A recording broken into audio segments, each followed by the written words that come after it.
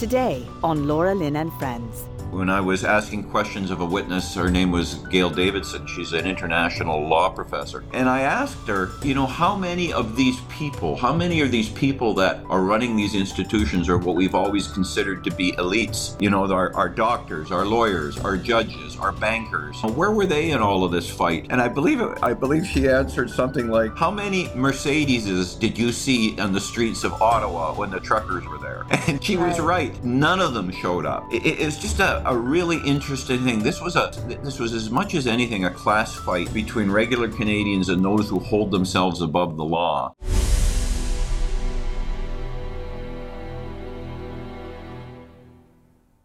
Welcome to the beginning of the last days, everybody. My name's Laura Lynn Tyler Thompson, and it is so good to be with you. I absolutely love it, when we get to spend this time together. And I hope you're committed to something like I am, that in spite of the bad news we get, in spite of what they try to do to us, we are going to maintain a strong mind. We are going to be joyous, peaceful, and we're going to be strengthened at this time as we go through the apocalypse, okay? Everybody, yay, the apocalypse is here. Because it's not here quite yet, and we hope that it'll be better. Earlier this week, I read out of Daniel 12, and it was so good. It says that basically it's going to be like more stressful than any time in history, but God's going to rescue us. All right, you know that I love to read from my dad's Bible. And when I read from it, it makes me feel good because he was such an amazing man and I miss him a lot. And he left me this gift. I've got my really tiny glasses on. I don't like these ones, but anyways, I can't read anything without them now. I don't know what's going on. So I turned to Zechariah 4. My dad has underlined verse 10. Well, if I show you this page, I don't know if you can see it with all the bright lights, if you can see that it's all underlined all here and there. It's amazing. It says in verse 10 of Zechariah 4, "For who hath despised the day of small beginnings? For they shall rejoice and shall see the plummet in the hand of Zerubbabel with those 7. They are the eyes of the Lord, which run to and fro through the whole earth." The hands of Zerubbabel, those who had discernment of the times. Small beginnings do not mean that the end result will not be spectacular. It is up to us to start, to do what we can do with what God has put in our hands, so that we will be the eyes and the hands of God running to and fro throughout the earth, bringing truth. And that is exactly what the National Citizens Inquiry did for Canada. It went largely unnoticed by mainstream media, and we'll talk about that. It probably put them in an awkward position as true stories came out about the absolute dismal results and consequences of what we were forced into and what we faced in Canada. But nonetheless, that small beginning, which was actually a huge undertaking, huge, and Canadians paid for this initiative, that this group of incredible people that had the vision to go across Canada to get the testimonies of those in Canada that had received and had gone through and faced some of the mandates and the, things like vaccines, those that were able to tell from their own mouth what was going on. So I want to introduce to you the chairman of the National Citizens Inquiry. His name is Ken Drysdale. He's an executive engineer with over 40 years of experience as a professional engineer, which includes 29 years experience in the development and management of national and regional engineering businesses. Ken is currently retired from full-time practice as a consulting engineer, but continues to be active in the area of forensic engineering. Investigations as well, and preparation of expert reports and expert testimony at trial. arbitrations, and mediations. He has testified as expert witness at trials in Manitoba and Ontario. He has acted as the arbitrator and mediator in disputes. And I guess that set him up very nicely to be the chairman of the National Citizens Inquiry, which literally had to combine everything that he's spent a lifetime learning into one incredible initiative that helps to set us free and have incredible information. Ken Drysdale, thank you very much for waiting on the sidelines. Thank you for being with us. We're excited to hear about, after it's all said and done, how you feel about the results of the National Citizens Inquiry and, what is coming out of that now. Well, that's a great question. We, the scope of the National Citizens Inquiry was very broad. What they said to us when we started was, we're going to ask Canadians to come and testify, and they were not restricted in what they could testify about. So we had testimony about, what happened in schools, what happened financially, what happened in the medical system, what happened with churches, what happened with just about every aspect of society. So somehow we had to pull all of that information, from over 300 witnesses into some kind of a cohesive report that would first be accurate to what the witnesses said, and secondly would end up in an instrument that people could use. So a number of things have happened with that. First off, the report is, it has two components to it. One is analysis and review and introductions, and the other part are actually sworn transcripts of all 300 plus witnesses. So the report overall. Go ahead. Yeah, we have one of those clips, and I think that maybe to remind everyone of what transpired and give them a sample of some of those 300 witnesses, we could show them this. Take a look.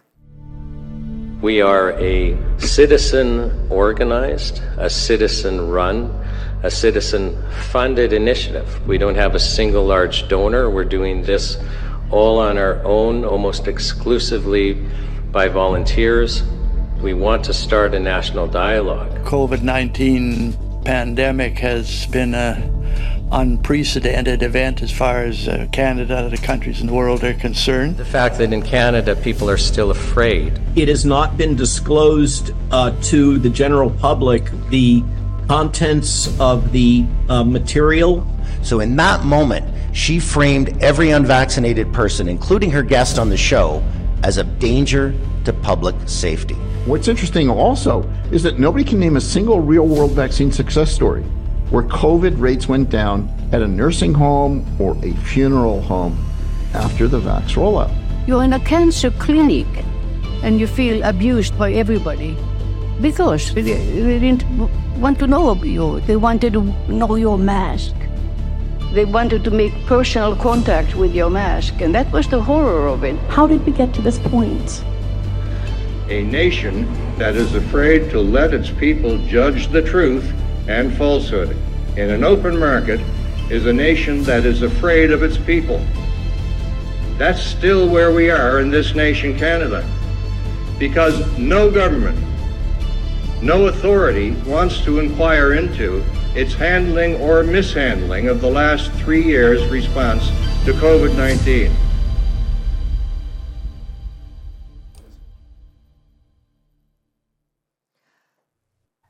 And that pretty much answers a lot of questions, about who funded it, how it came about, and it's really tremendous. So did you get all the funds that you needed? I have a question about that because sometimes people aren't as prepared to put, their cash where their thinking is. Did you find that you were able to meet your expenses? Well, that was true. That's truly a Canadian story and typical of Canadians. When we were going across the country from one city to the next, we didn't have enough funds. It cost us $33,000 or so per city. There was 3 days of hearings in each city. And I remember when we were finishing Toronto, we didn't have enough money to do Winnipeg, but we proceeded anyway on the faith that it was going to come in. And so we were really riding by the seat of our pants, which I really think is the way we Canadians operate all the time. Wow. Wow. That is faith. So obviously you all thought, those of you that put this together and people with the kind of background that you have, you must have thought this is worth it. We have got to get this truth out. We've got to let the public see what has really happened. Well, it was really a humbling experience because I had some previous experience in reviewing things with the COVID-19 mandates. I had written a report called the Investigative Report, 89-page report. And so I went into this thinking I knew a lot. But, I was really humbled personally on the stories, the in-depth stories that I heard, the absolute pain of Canadians, the losses of loved ones, the losses of family ties, deaths in the family, that people were being ignored by their doctors. The government was stepping in between doctors and people. People were executed by the government mandates, and I'm thinking specifically about Sheila Lewis. So, sitting, it was really interesting, Laura Lynn, sitting for 24 days of testimony, the 4 commissioners did, and we sat for 12 or so, 14 hours some days, listening to these extremely emotional, extremely heart-wrenching testimonies from everyday Canadians. And that had I really got educated as to what happened, but it really had an emotional toll on the entire team. What were some of the most compelling things that you saw and that came out of gathering people that had been impacted, many in life-changing, life-altering ways? What were some of the key stories that you found coming out of this? Probably the number one that I can think of is the execution of Sheila Lewis. And I use that term on purpose. For folks who don't know her story, she was a lady that was in line to get a lung transplant in Alberta. And she had gone through all of the preparatory work to get that lung transplant. And that led her up to the late summer and fall of 2022. That's important, by the way. Because at that point, we already knew that the vaccines were ineffective, they were unsafe, they never stopped spread, they never stopped you from getting COVID. As a matter of fact, the CDC said one of the main risks with taking a vaccine was that it would give you COVID in the first 14 days. That's on the CDC website. That's not me saying that. In any case, so Sheila Lewis was afraid of taking that vaccine, and she got herself tested, and apparently she had antibodies. So she had already had COVID-19 and was immune to it. The doctors, however, insisted that she get the vaccine. She refused, and so they removed her from the transplant waiting list, knowing that she would die without that transplant. She went to the Alberta court. They turned her down. They went to the Court of Appeal. They turned her down.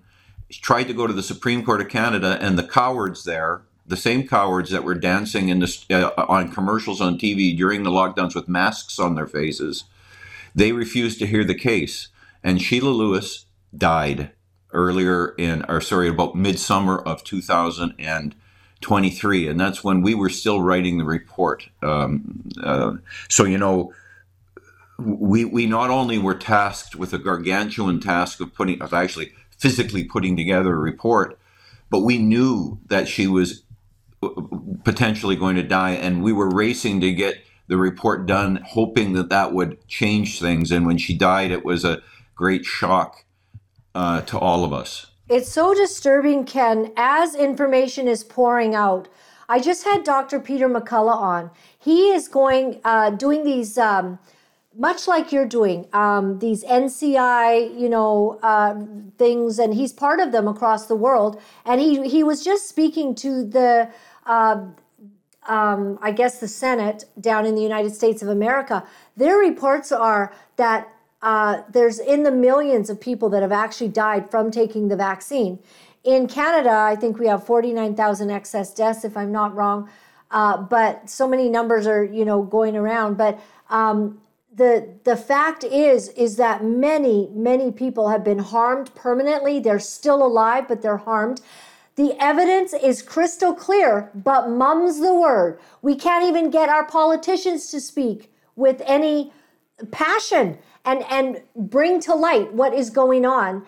And this beautiful woman, I did have her on my show. I believe we had her twice, advocating, fighting. Would somebody pay attention? Why should somebody ever? It's even against the, our rights to be forced to take a medical procedure that we don't agree with. And the vaccine is dangerous and has killed people and has harmed people. And it lowers your immunity, and they still wanted this woman on death's door to take this vaccine. Like, what a bunch of arrogant people. I'm very upset at that. There's no common sense in any of it.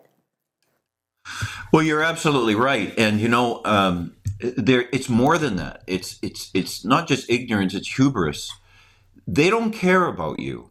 Your governing bodies, your institutions could not care less about regular Canadians. I remember when I was asking questions of a witness. Her name was Gail Davidson. She's an international law professor, and I asked her, how many are these people that are running these institutions are what we've always considered to be elites?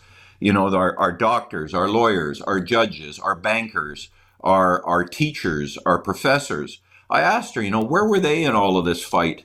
And I believe she answered something like, how many Mercedeses did you see on the streets of Ottawa when the truckers were there? And she was right. None of them showed up. It's just a really interesting thing. This was as much as anything a class fight between regular Canadians and those who hold themselves above the law.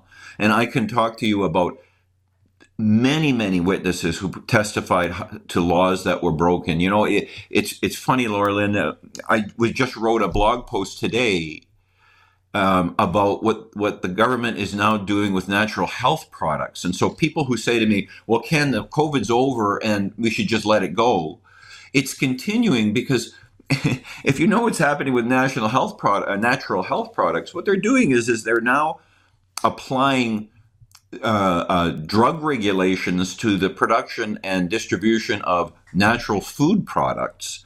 And what's really ironic about that is that the legislation that they're actually referring to start to regulate, to bring more regulations onto natural food products, is often called Vanessa's Law. Vanessa's Law was passed in 2014 in Canada, and it was the result of a 15-year-old young lady from Oakville, Ontario, who died from taking a prescription anti-acid drug. And so they rushed around to bring in a whole bunch of regulations which would require doctors and hospitals. It made it mandatory that they had to report adverse reactions due to drugs. And yet during COVID-19, we had many, many doctors testifying they were getting fired and reprimanded and punished for reporting these things.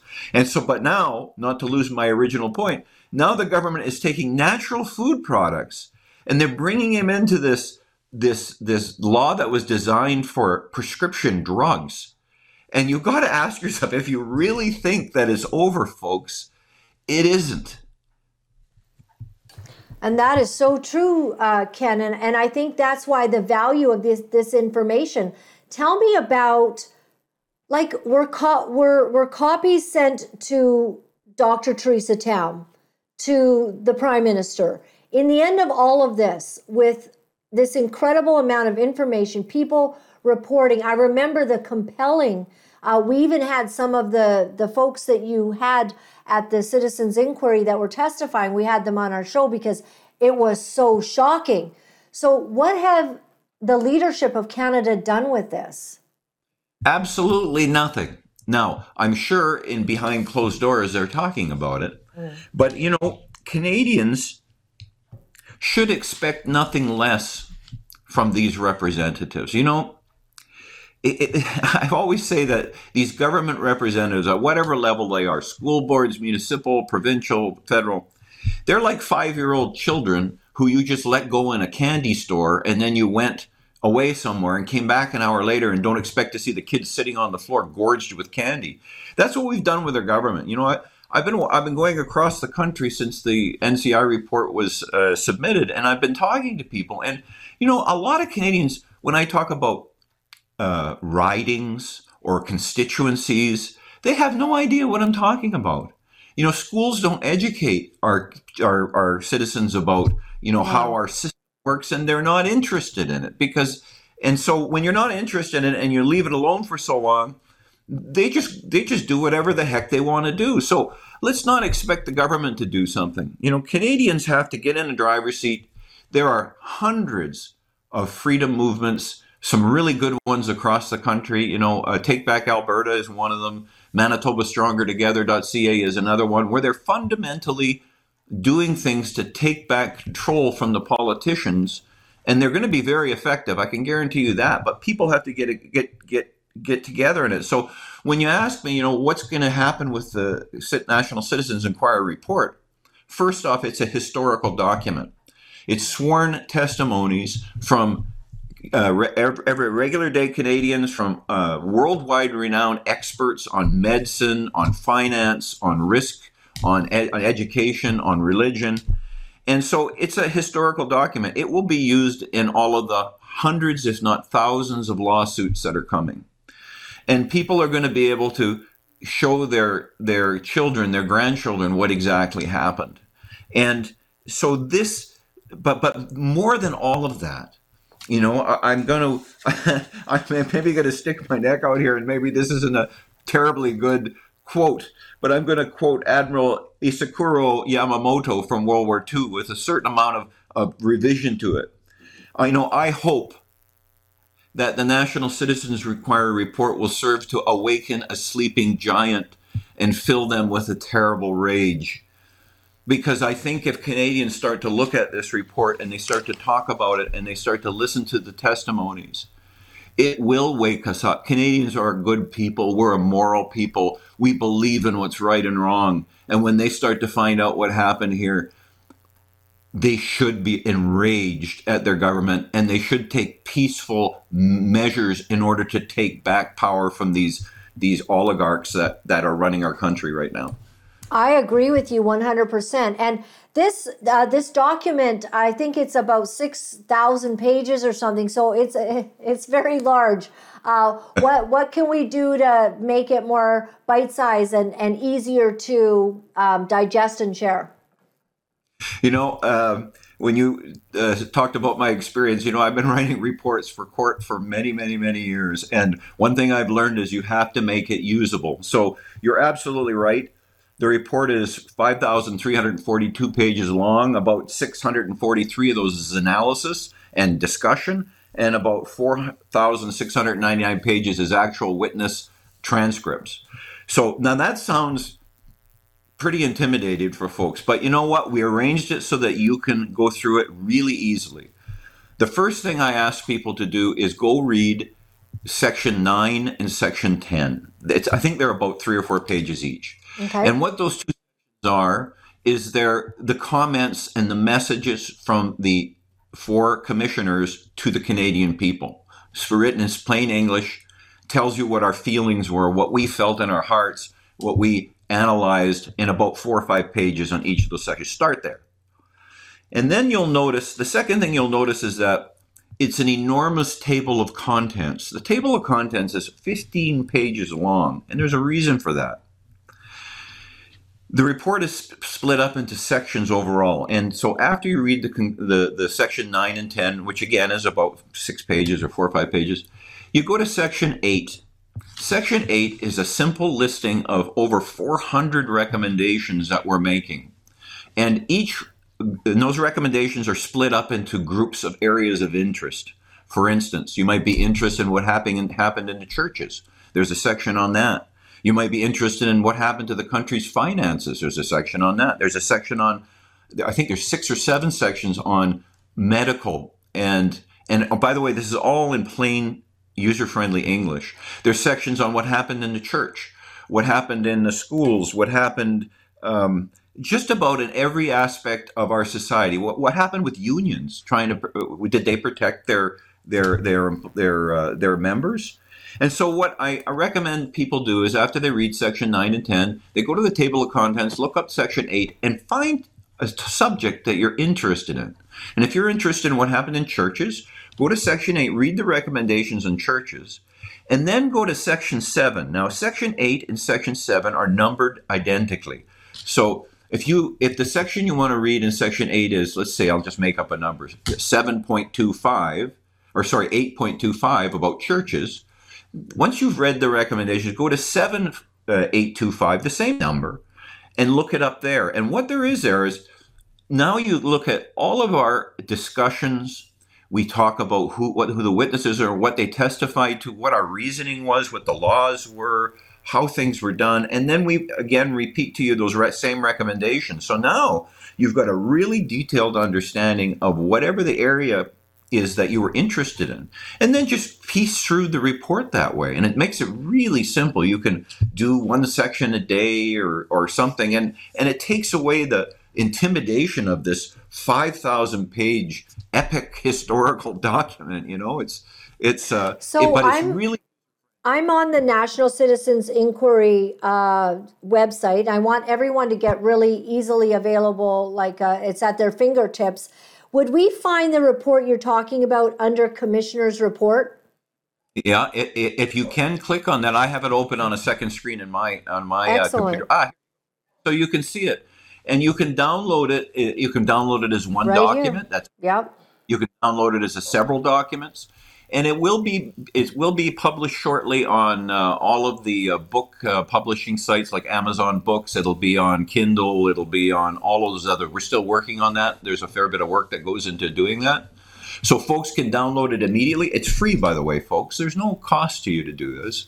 When it comes out on Amazon Books and you want to order it there will be a cost because it costs to print it. But we have minimized that cost, and we're not taking any profit on that, from what I understand. So, it's there. We will be, the National Citizens Inquirer will be protecting the site and keeping it on. And so people all over the world can download it and just read it for free. And you can own your own copy of it. Okay. Now, are you going to be able to get this into different languages? Have you thought about that with the onset of AI? Apparently, there's some AI haters out there, but this is what I want to share with people, is that the expert testimony that you got from this citizens inquiry could be spread across the world and enable and as well inform other countries. Yeah, absolutely true. We're translating it into French, and we're expecting that to be complete in the next little while. We're not using AI for that. I'm not sure because I'm not involved. You're doing it the good old-fashioned way. Yeah, with a group of 8 or 9 people and a lot of coffee. That's awesome. Let me tell you something, Ken, out of interest, okay? So I was talking to somebody I was at an AI, a conference, and he said, well, I want to get my book translated into French. How would I do that? And I said, well, I don't exactly know, but I took out ChatGPT and I said, please translate this into French. And I rattled off 3 or 4 sentences.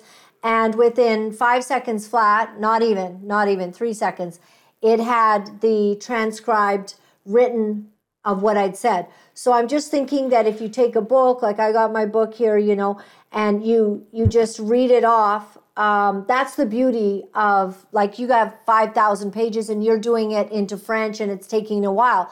But what's happening is that you're able to take documents, and of course you want to have someone you trust read it through. Let's say you want to, put it into Spanish or, Cantonese, Mandarin, whatever.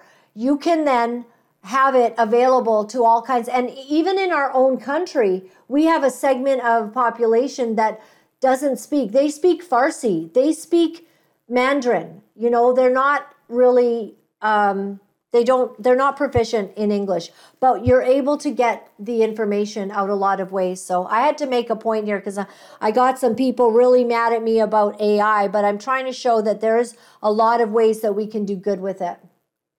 Well, we were briefly talking before we went on air, and I read historical accounts at one time when the printed page first started coming out, back in whenever that year was when they invented the printing press. And prior to that, the way news and things got around is that there were people who would go to villages and they would tell, they would sing the story of what was going on in the country. And so when the printing press came out, there was a huge, enormous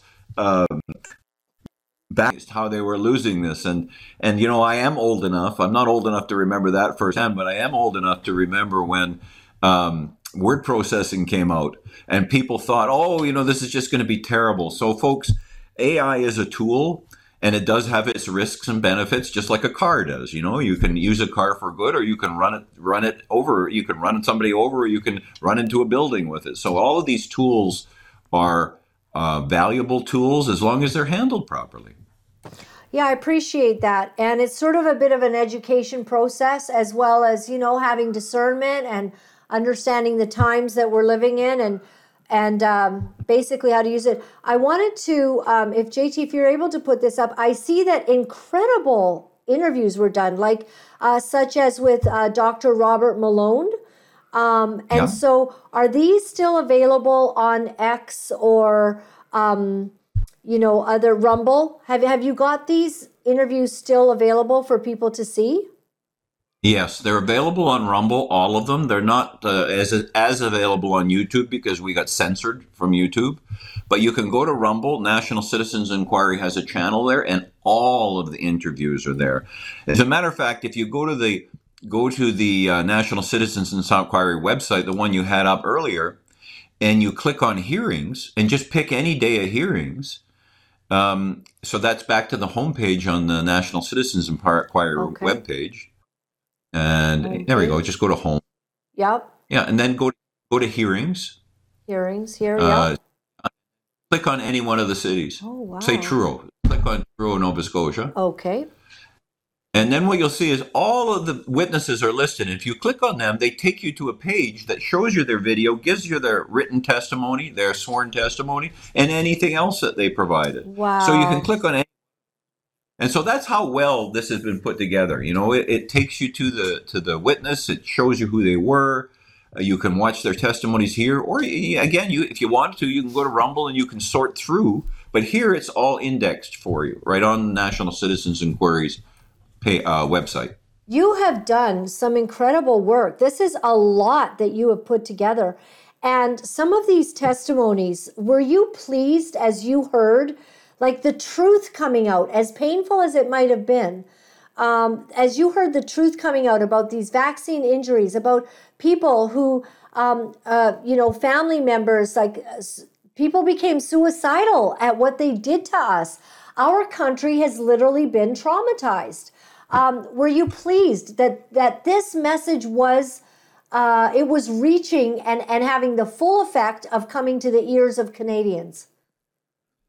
Absolutely. At the time of being in those hearings for 10 or 12 hours a day, it was incredibly tiring. And we were just, we were doing our best. I've got 3 binders of notes that I took during that time, But as things were rolling along, you knew that Canadians didn't know this. Despite Canadians having spent $1.3 billion last year on the CBC didn't report any of this to Canadians, despite all of that money.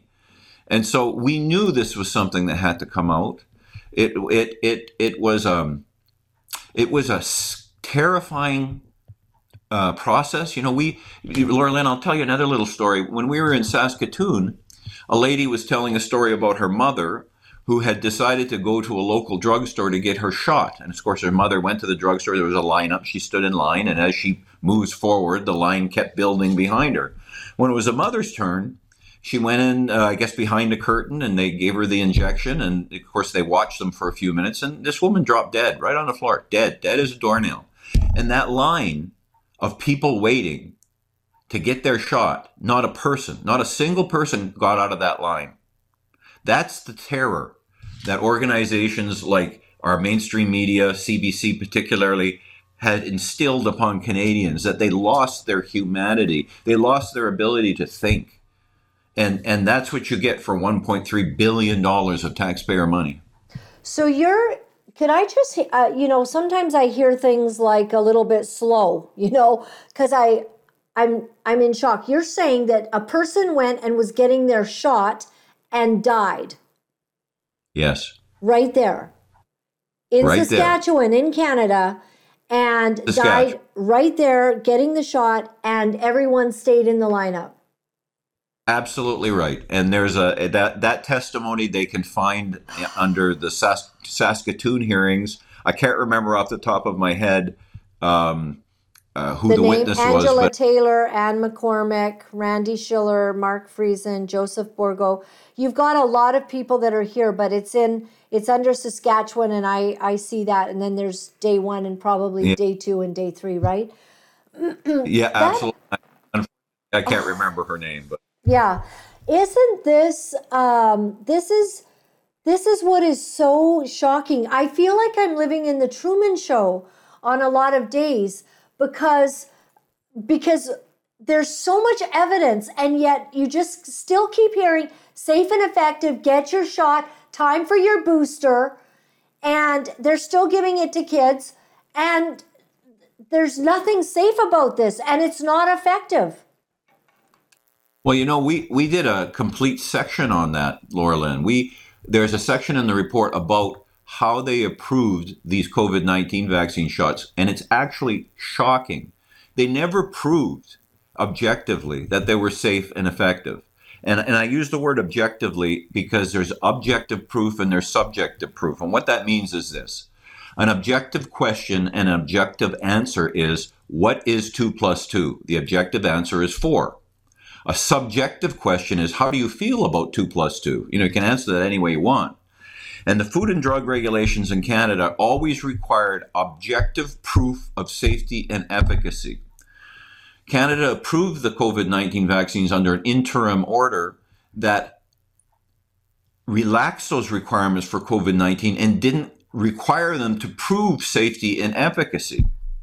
Now, that interim order only lasted for 12 months, and then what they did was they rewrote the Canadian drug and food regulations, and they actually have an exemption in there to this day that COVID-19 vaccines do not have to prove objective safety and efficacy. And people can go online. I mean, it's in our report, and we actually we link to the documents for readers. So you can see that when you're talking about safety and efficacy, they never proved any of that. They never even tried. I mean, I'll tell you another thing, Laura Lynn, that really upset me is, and I was questioning, I can't remember which doctor it was, but we had I'm just going to check. I have some handwritten notes here. We had 94 experts testify out of the 305 testimonies. Some of them were world-renowned doctors. And I was questioning one of the doctors about the testing protocol that Pfizer had reported that the government used to approve these drugs. And I believe that the testing went on for 2 months or 3 months. I think it was 2 months. And one of the things I questioned the doctor about is I said, if we tested cigarettes for 2 months, would we know that they cause cancer? And the answer was no. And then I noted to the doctor that these things had been approved for pregnant women. And I asked the doctor if they remembered the thalidomide issue that happened in Canada and around the world. And for those of you folks who don't know, in the, I guess it was late 50s, early 60s, they approved a drug called thalidomide for pregnant women, and it caused thousands and thousands of horrendous birth defects. So I asked the doctor, if we tested thalidomide today for 2 months, would we know that it would cause birth defects? And the answer was no. And yet Health Canada approved these drugs on 2 or 3 months worth of testing. That was it. They didn't test for toxicity. They didn't test for genotoxicity. I mean, they didn't even test, Laura Lynn, they didn't even test the production runs of the drug. And what I mean by that is their tests were based on some small sample laboratory samples. And then when it went into mass production, it was never tested. So you had quality control issues. You had toxicity issues. They even had issues about how they would inject the drug in you. It was supposed to be it was not supposed to go in your bloodstream. So what they were supposed to do is they were supposed to put the needle in, aspirate it. And what that means is you pull the plunger back just a little bit to see if any blood comes in. If blood comes in, that means you're in a blood vessel. And then if no blood comes in, you're supposed to shoot the drug in. Well, they stopped doing that. And that was under the approval of the government, who said, well, aspirating a needle, pulling it back a little bit would scare people. So we better not do that. Just stick it in. And so every aspect of this thing broke the rules of engagement, were unsafe. Everywhere you looked, it was this way. Well, I know that Trudeau definitely didn't have that happen. If you remember this ridiculous little pretend shot that I'm pretty sure that he got when the nurse just didn't even grab his arm. Usually you kind of get that muscle ready, and she just went like this, we're like, what is that? What is that? And that was not given correctly. And I know that was an issue that was raised actually by many doctors, saying it's not even being done right. So no. What about things like ivermectin? Did you cover any of the limitations that they gave to doctors to be able to give drugs that had been approved for many years? There are a number of testimonies from doctors who had been using ivermectin as a protocol. There were a number of doctors that tried to use it. I can't remember, it was one or two doctors who testified that they prescribed ivermectin, and then the pharmacist refused to fill the doctor's order and reported them to the government. I mean, that's incredible. Ivermectin was one of the safest drugs that we have. It's been around for years and years and years. It won the Nobel Prize, and it's used in southern countries all the time for prevention of certain tropical diseases. So it has a long track record, and yet you're right, they put in regulations to punish doctors.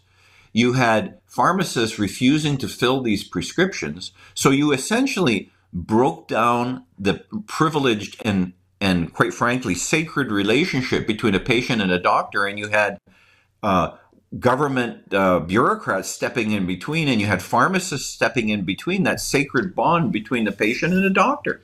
I mean, that's never happened before in our country. It really hasn't. And do you want to know, I've only mentioned this a couple times on the show, but I was diagnosed with lupus in 2006. I therefore had to take hydroxychloroquine. Hydroxychloroquine became the drug that Donald Trump mentioned, and everybody went wild. And, it's killing people. And I wanted to know why my doctor would give me a drug that's killing people. And only to find out that he told me that was a bunch of nonsense and that it had been approved for 60, 70 years. And then I got COVID, and JT and I were actually in Costa Rica when we all got COVID. And JT was he basically spent the time in bed and missed our entire vacation. And I felt it, but I didn't let it stop me. I still went to the beach. But what I was able to do is go to the prescription, to the pharmacy, and get ivermectin over the counter, no prescription. It's freely available in Mexico, in Costa Rica. So I took it, and it was wonderful. From that time on, I have not had to take hydroxychloroquine again, because these ivermectin, first of all, this article by Dr. William Makis is talking about how it helps cancer and actually attacks cancer cells. He has a diagram here about how it does it, but it also kills parasites.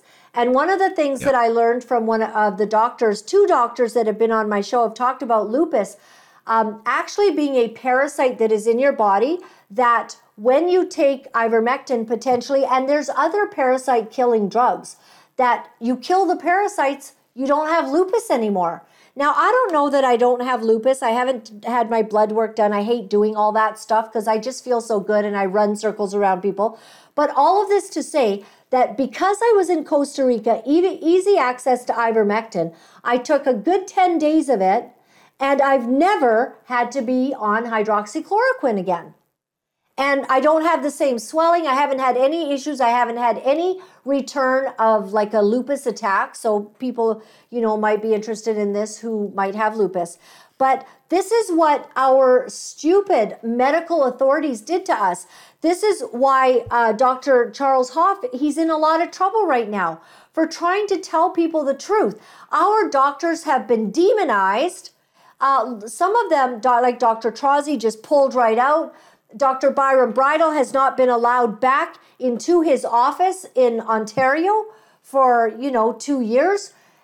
This has been just a horrific assault against, even intelligence, because you don't have to be a doctor to be able to read reports and understand that there's something really good. There's tons of papers that are reviewed, peer-reviewed papers that talk about the benefits, and yet they've done this to us.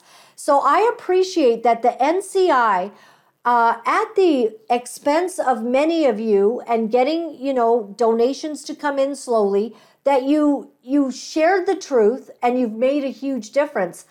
Do you feel that, have you heard testimonials since the NCI of people saying, wow, I was so blown away, I'm not getting my third shot, basically, because of what I heard?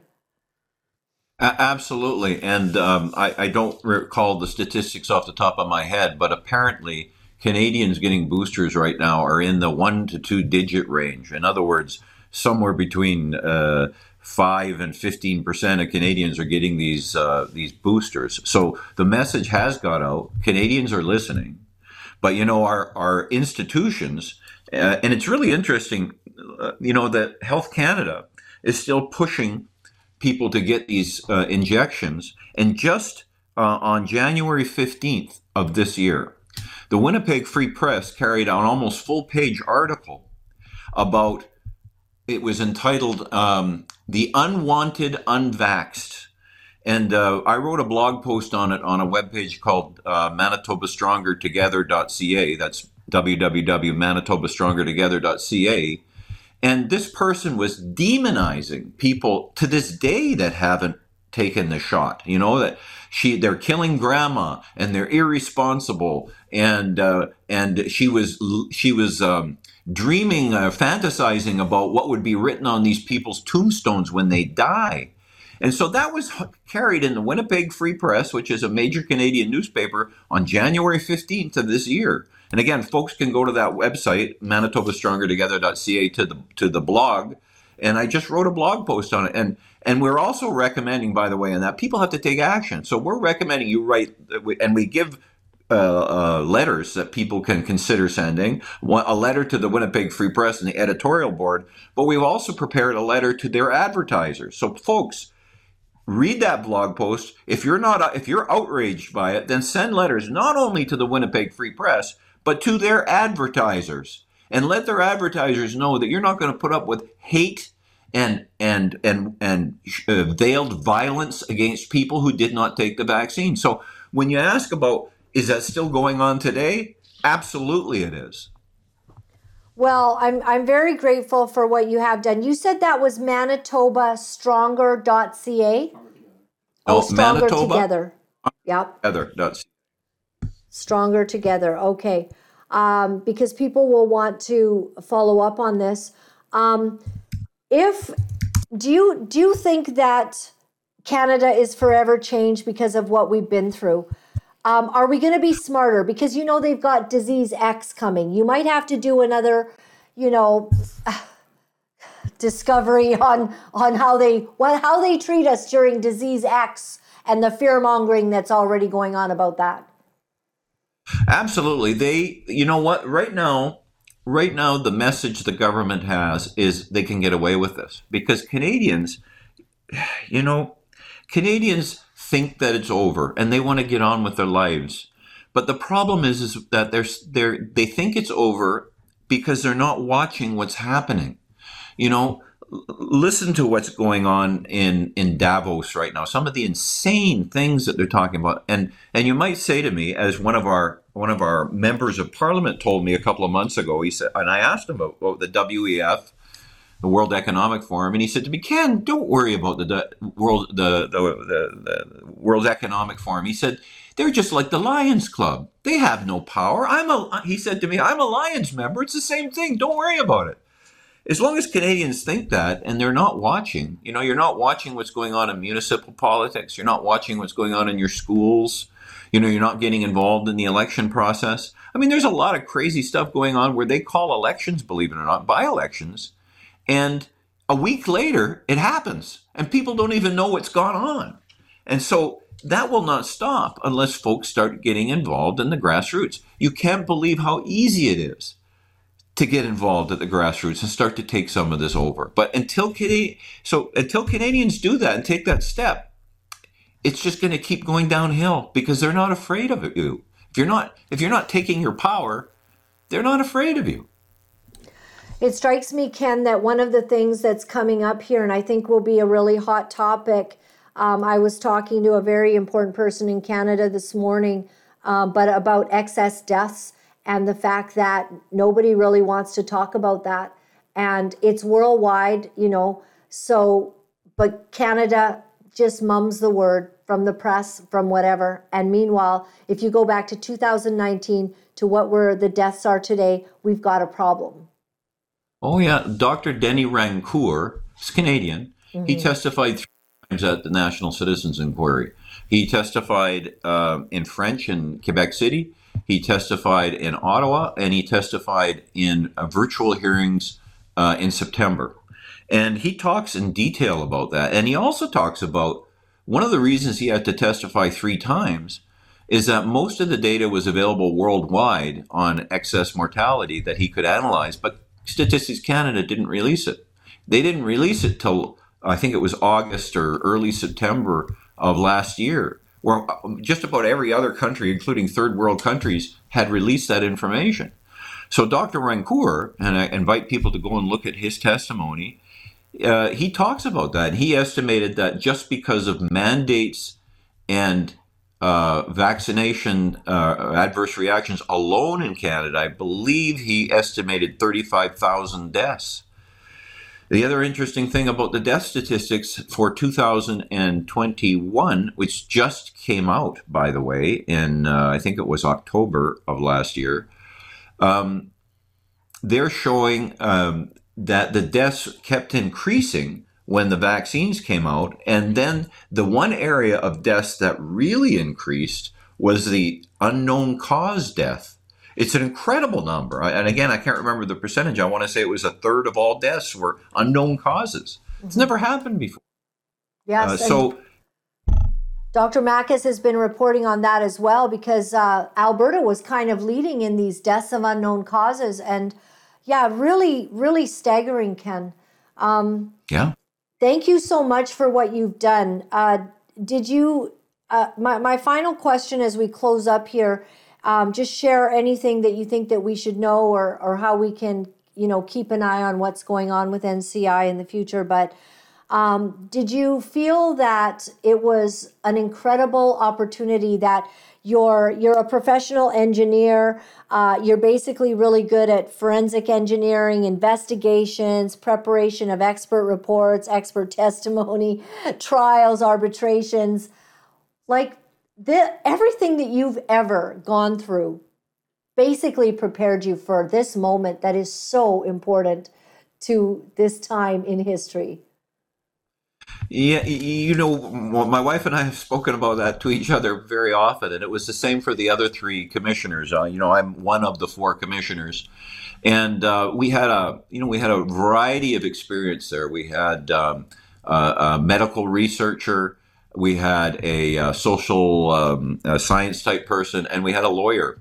So, we had people with expertise in investigations, and you had the lawyer to kind of review it, and then you had the doctor who kind of kicked you in the pants and then you had the other person saying, well, don't forget about, the social impact. So it was a really good mixture of expertise that came together, and we worked very well together. Everybody was dedicated to getting this out. I take my hat off to all of them.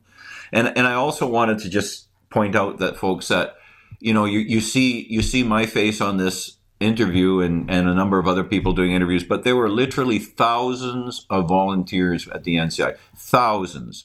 Each city we hauled into, there was a whole committee of volunteers there, and then there were people coordinating across the country, and people in all types of expertise gave their time, their energy, their resources, their money to get this thing to work. And it's an incredible achievement for Canadians. One personal question: are you heading to Tucker at all, Tucker Carlson? Well, we have been waving our flag in front of him. Because he's in Calgary and Edmonton, but you're in Manitoba, I think, right? Well, we were going to go because I was in Edmonton and Lloydminster a week ago when it was minus 43, and I was giving speeches out there and doing some podcasts, and the folks there who were really wanting me to come to Tucker this week, but I just can't because we have a live event here in Manitoba in a city called Arborg, Manitoba on Thursday night, and I'm kind of the keynote speaker, and I couldn't take the chance on not getting back in time. So I would like to talk to Tucker, and if he hears this, I'd be more than happy to come on and talk. I think you should be his guest. I think you should be his guest, like what you did, bringing all of this Canadian information. I think that he'd really love interviewing you on that. Okay, well, very good, Ken. Thank you for your work. Thank you for using your God-given talents and your experience to help our nation and now the world. I don't think this is the end. And I do hope you are considering about how you prepare for the next citizens' inquiry, because I think they're not done with us, if you know what I mean. So yeah, absolutely, they're not done. And Canadians, please pick up the National Citizens Report. It won't save us, but it is a toolbox, and then you can use to educate yourself, your family, your friends, and as I said before, I hope it wakes folks up and fills them with a terrible rage. You're absolutely Thank you, right. Laura. You're absolutely right. Thank you very much, Ken, and God bless. Take care. We'll talk to you again. Thank you. Very, very good work. I remember seeing some of these, the videos that were coming out in Canada. It was so magnificent. And my thought was, where's the press? Where's, what is, the news legacy media doing? And of course, they don't want to hear about what they're probably not allowed. And some of them might be terrified because, of course, they've taken their second or third booster, and they might be terrified of the information coming out. And that leads me to one more thing that I think I need to speak on more often on this broadcast. And that is that you might be one of those people that has taken the shot, and because it's hard to watch and hard to listen, and you feel badly, you feel duped, you feel upset. First of all, I highly recommend that you go to Dr. Makis, to his page. You follow him on Substack, because he is talking about some of the things that are helping to set people free. And I'll see if I can pull it up real fast here, because we did actually show it a little bit. But he talks about that there are remedies. One of them, to get that spike protein out of your body, to help yourself to reset your body, is to do a fast, a 72-hour fast, 18-hour fast even, is some of the things they're talking about. If I do this share, another thing that he has put out there is the turkey tail. I'm trying to see if I can get to the turkey tail. What is it? It's turkey tail mushrooms, right? So apparently there's quite an mushroom obliquus. Is this? Okay. So all right, well, this guy's kind of talking about it. Look, it looks like a hideous kind of thing, but... Oh, this is a brand new one? Okay. So this is a brand new remedy that they're finding, that it has the properties and the abilities to help your body to get that spike protein out and to reset your body. Okay, let me see. Oh, so shaga mushroom. Oh, you put a link for me in VMix chat. Okay, I'll leave this playing for you while I do that. One of the things we want to do is be following some of the key people that, oh, I see you took it out, JT. You weren't following my instructions. That's fine. You never do. It's fine. You're the boss. If you want to prove it, that's fine. Okay, just a second. Can you imagine the fun JT and I have in having to work together all the time? All right, I think I'm pulling up this. Yep, here it is, JT.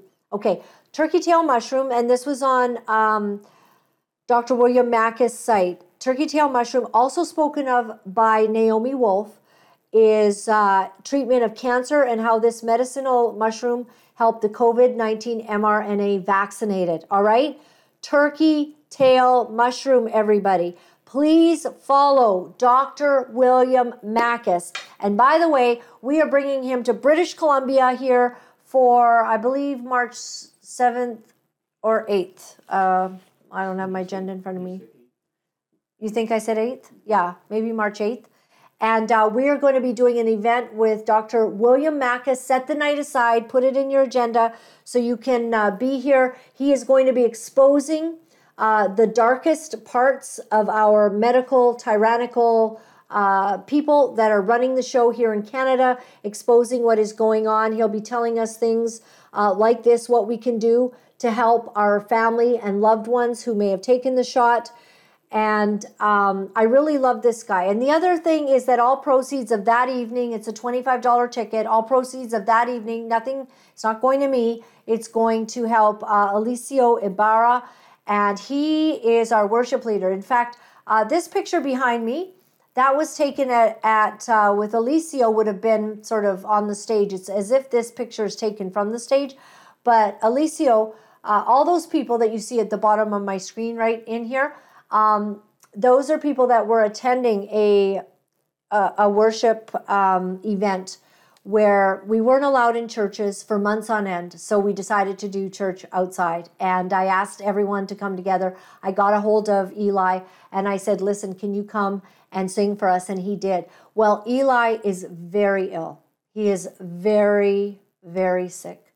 And it's a combination of certain, he's been injured in his body and in the back area and up into the neck, and also a problem with his tinnitus and his brain feeling like it's swollen. It's just been so bad. Would you please pray for him? Alicio Ibarra and his beautiful wife, Janina. So we are going to do, they've had to both leave work, and they're literally fighting for their lives. I really mean fighting for their lives. It's very serious. And we're going to do an event. We're bringing in Dr. William Mackus, and we're gonna pray that Eli can be there and that he'll be able to maybe play something for us. But it's going to be a beautiful night of inspiration and also something we as Canadians could do to help Eli and the family. If you could do that, that would be amazing. Thank you. So I'll go to my website, lauralyn.tv. Thank you very much for joining me. If you go to lauralyn.ai, it will also take you to lauralyn.tv. JT just... For all the AI haters. Yeah. We're going to get ahead of the curve. And I appreciate the fight, and I appreciate the tension that we're in. Listen, let's fight evil. Let's fight the globalists. Let's stand for truth. Let's go after them for all our might. But in using the latest technology, in using the latest available to us in order to battle, in order to get the word out, in order to fight evil, I'm saying just, let's not be so closed-minded. It used to be the VCR was bad. A fork was once considered a, demonic, satanic witchcraft kind of thing. People never got ahead, even the Christian community, of making movies and getting into the field. I never remember as a kid being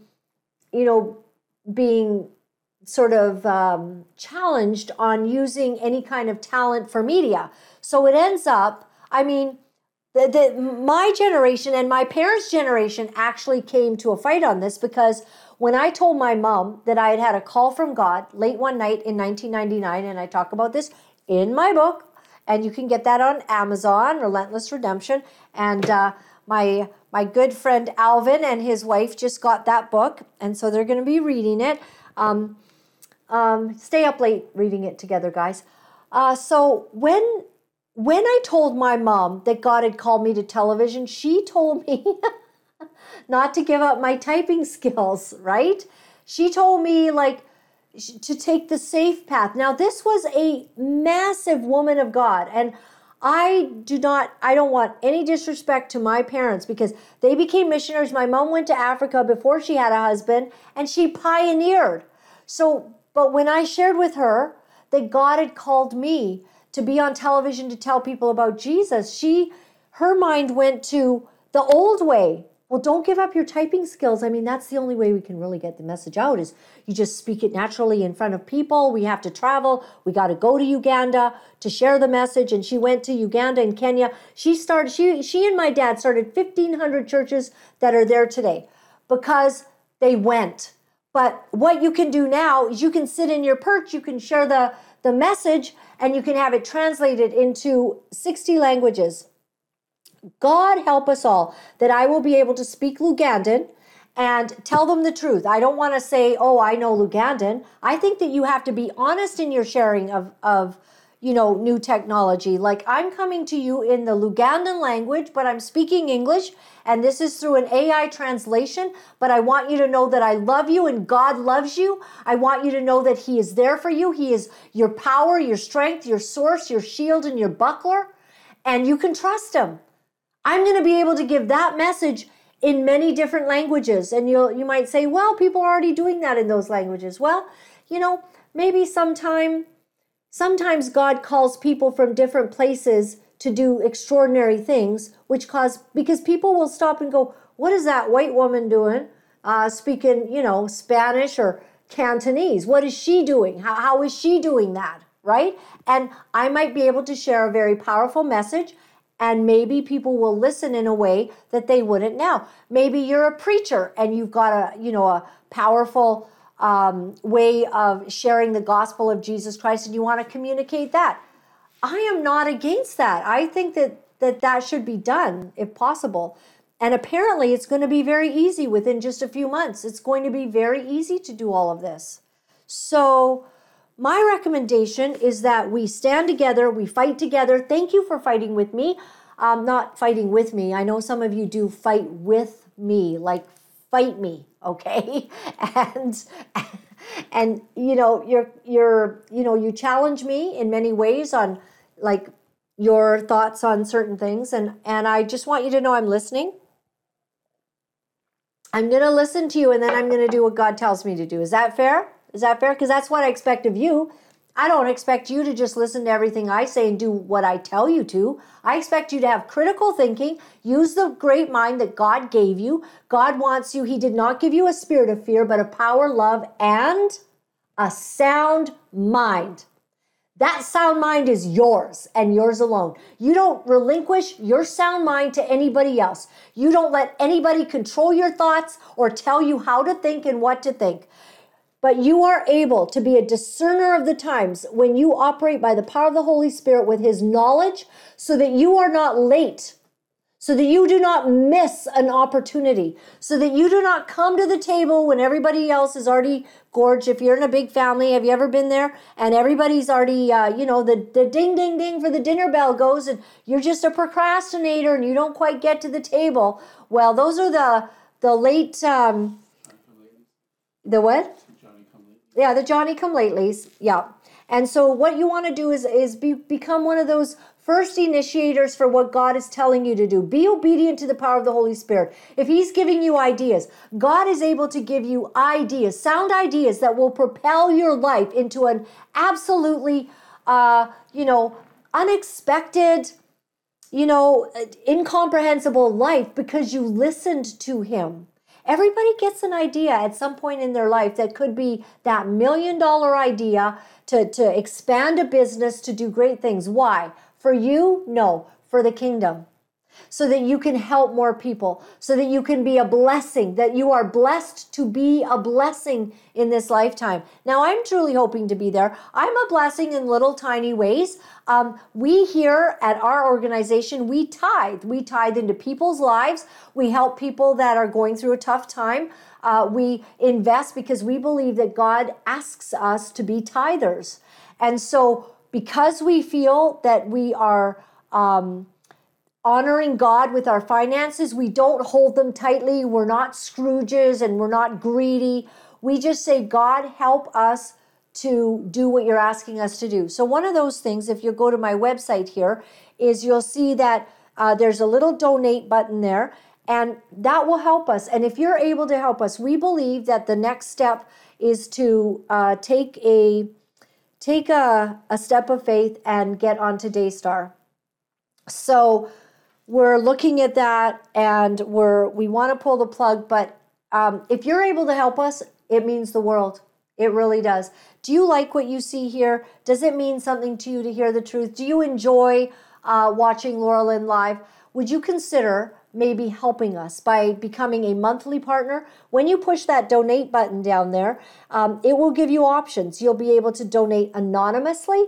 You'll be able to donate a one-time gift or become a monthly donor to help us get it done. Do you like this big sweater, JT? I kind of look thick in it, but yeah, it's nice. You like it? Yeah, because you paid for it last week.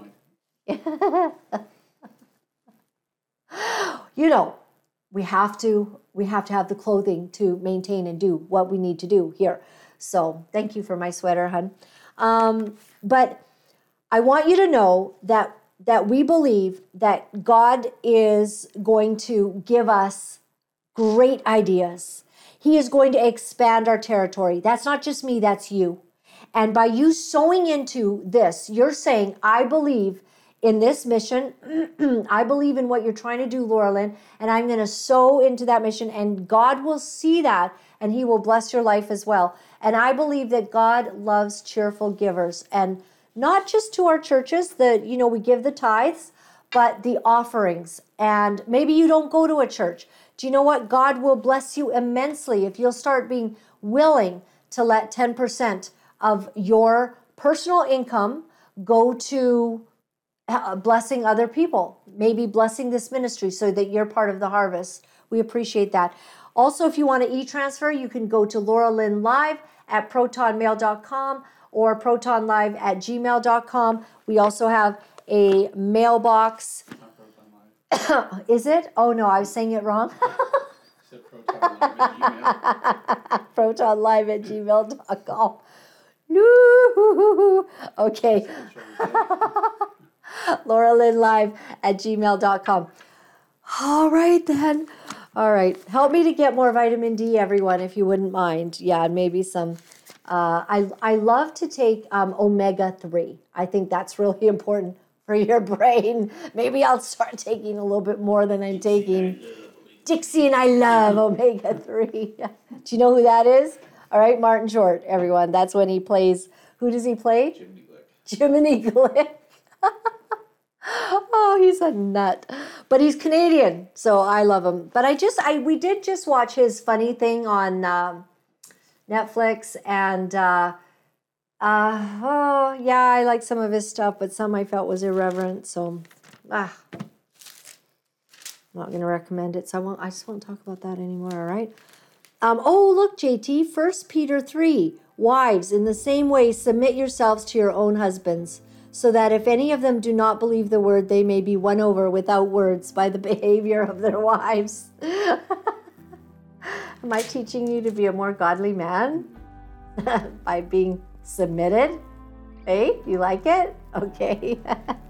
I am submitted, but it's true. I'm the more vocal one, and, I got probably more ideas, and JT's my implementer. Like, I see the vision, and he carries it out, and I appreciate him. I appreciate you so much. All right. So I want to go to 1 Peter 4, actually. And it says, therefore, since Christ suffered in his body, arm yourselves also with the same attitude. So what does that mean right there when you hear that? Christ suffered. Do we suffer? Yeah. Arm yourselves also with the same attitude. Does that mean we have to be prepared to suffer? That's not very popular thinking. I don't know if I'm going to get more viewers by talking about that. Be prepared to suffer more. Not very positive, but it says here, because whoever suffers in the body is done with sin. We don't know how to say no sometimes, to our flesh. That's a very difficult thing. Learning to resist the enemy for that sin that easily besets you. Saying no in the moment when you feel like saying yes. That can be the sin of gluttony. That can be the sin of perversion, lust. That can be the sin of being a thief and stealing. That can be telling lies. If you know whoever suffers in the body is done with sin.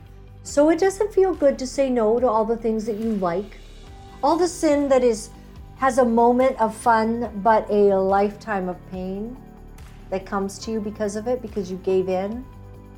That sin that can, for a moment, be pleasurable and yet, in the end, will be there to take your very life. Saying no is suffering, and it's important you do that. Our positive outcome from today's show is that you've got to be prepared to tell your body to suffer. No, I'm not eating that second piece of cake. All right? I'm not going to be just feasting down on everything. I am going to cause my body to suffer so that I come in alignment with healthy living the way God wants me to. I'm not going to watch that porno flick. I'm not going to engage in lascivious talk. I'm not going to live a life of perversion, even though I'm tempted and I feel like it. I am going to embrace suffering. And suffering will lead you to one thing, and that is eternal life with God. But rather for the will of God, it later says, that we put away these earthly pleasures so that we might suffer for God and thereby attain eternity. Amen. You know, it's not easy to deliver the truth of what our sick world is doing, but for some of us, we feel that we have no choice. Because if we are silent about these abominable things, then we are letting evil go unchecked, and we cannot do that. For those of you wonderful people who are writing me and are sharing your encouragement, I am deeply grateful. Thank you for all the letters that you've been sending. Thank you for the donations and the support. I found out that in order to speak the truth, you have to become very, very strong. If you would go to my website at www.lauralyn.tv, you'll find all of the ways that you can contact me. Remember, my friends, all is well. All is well. Thanks for joining me.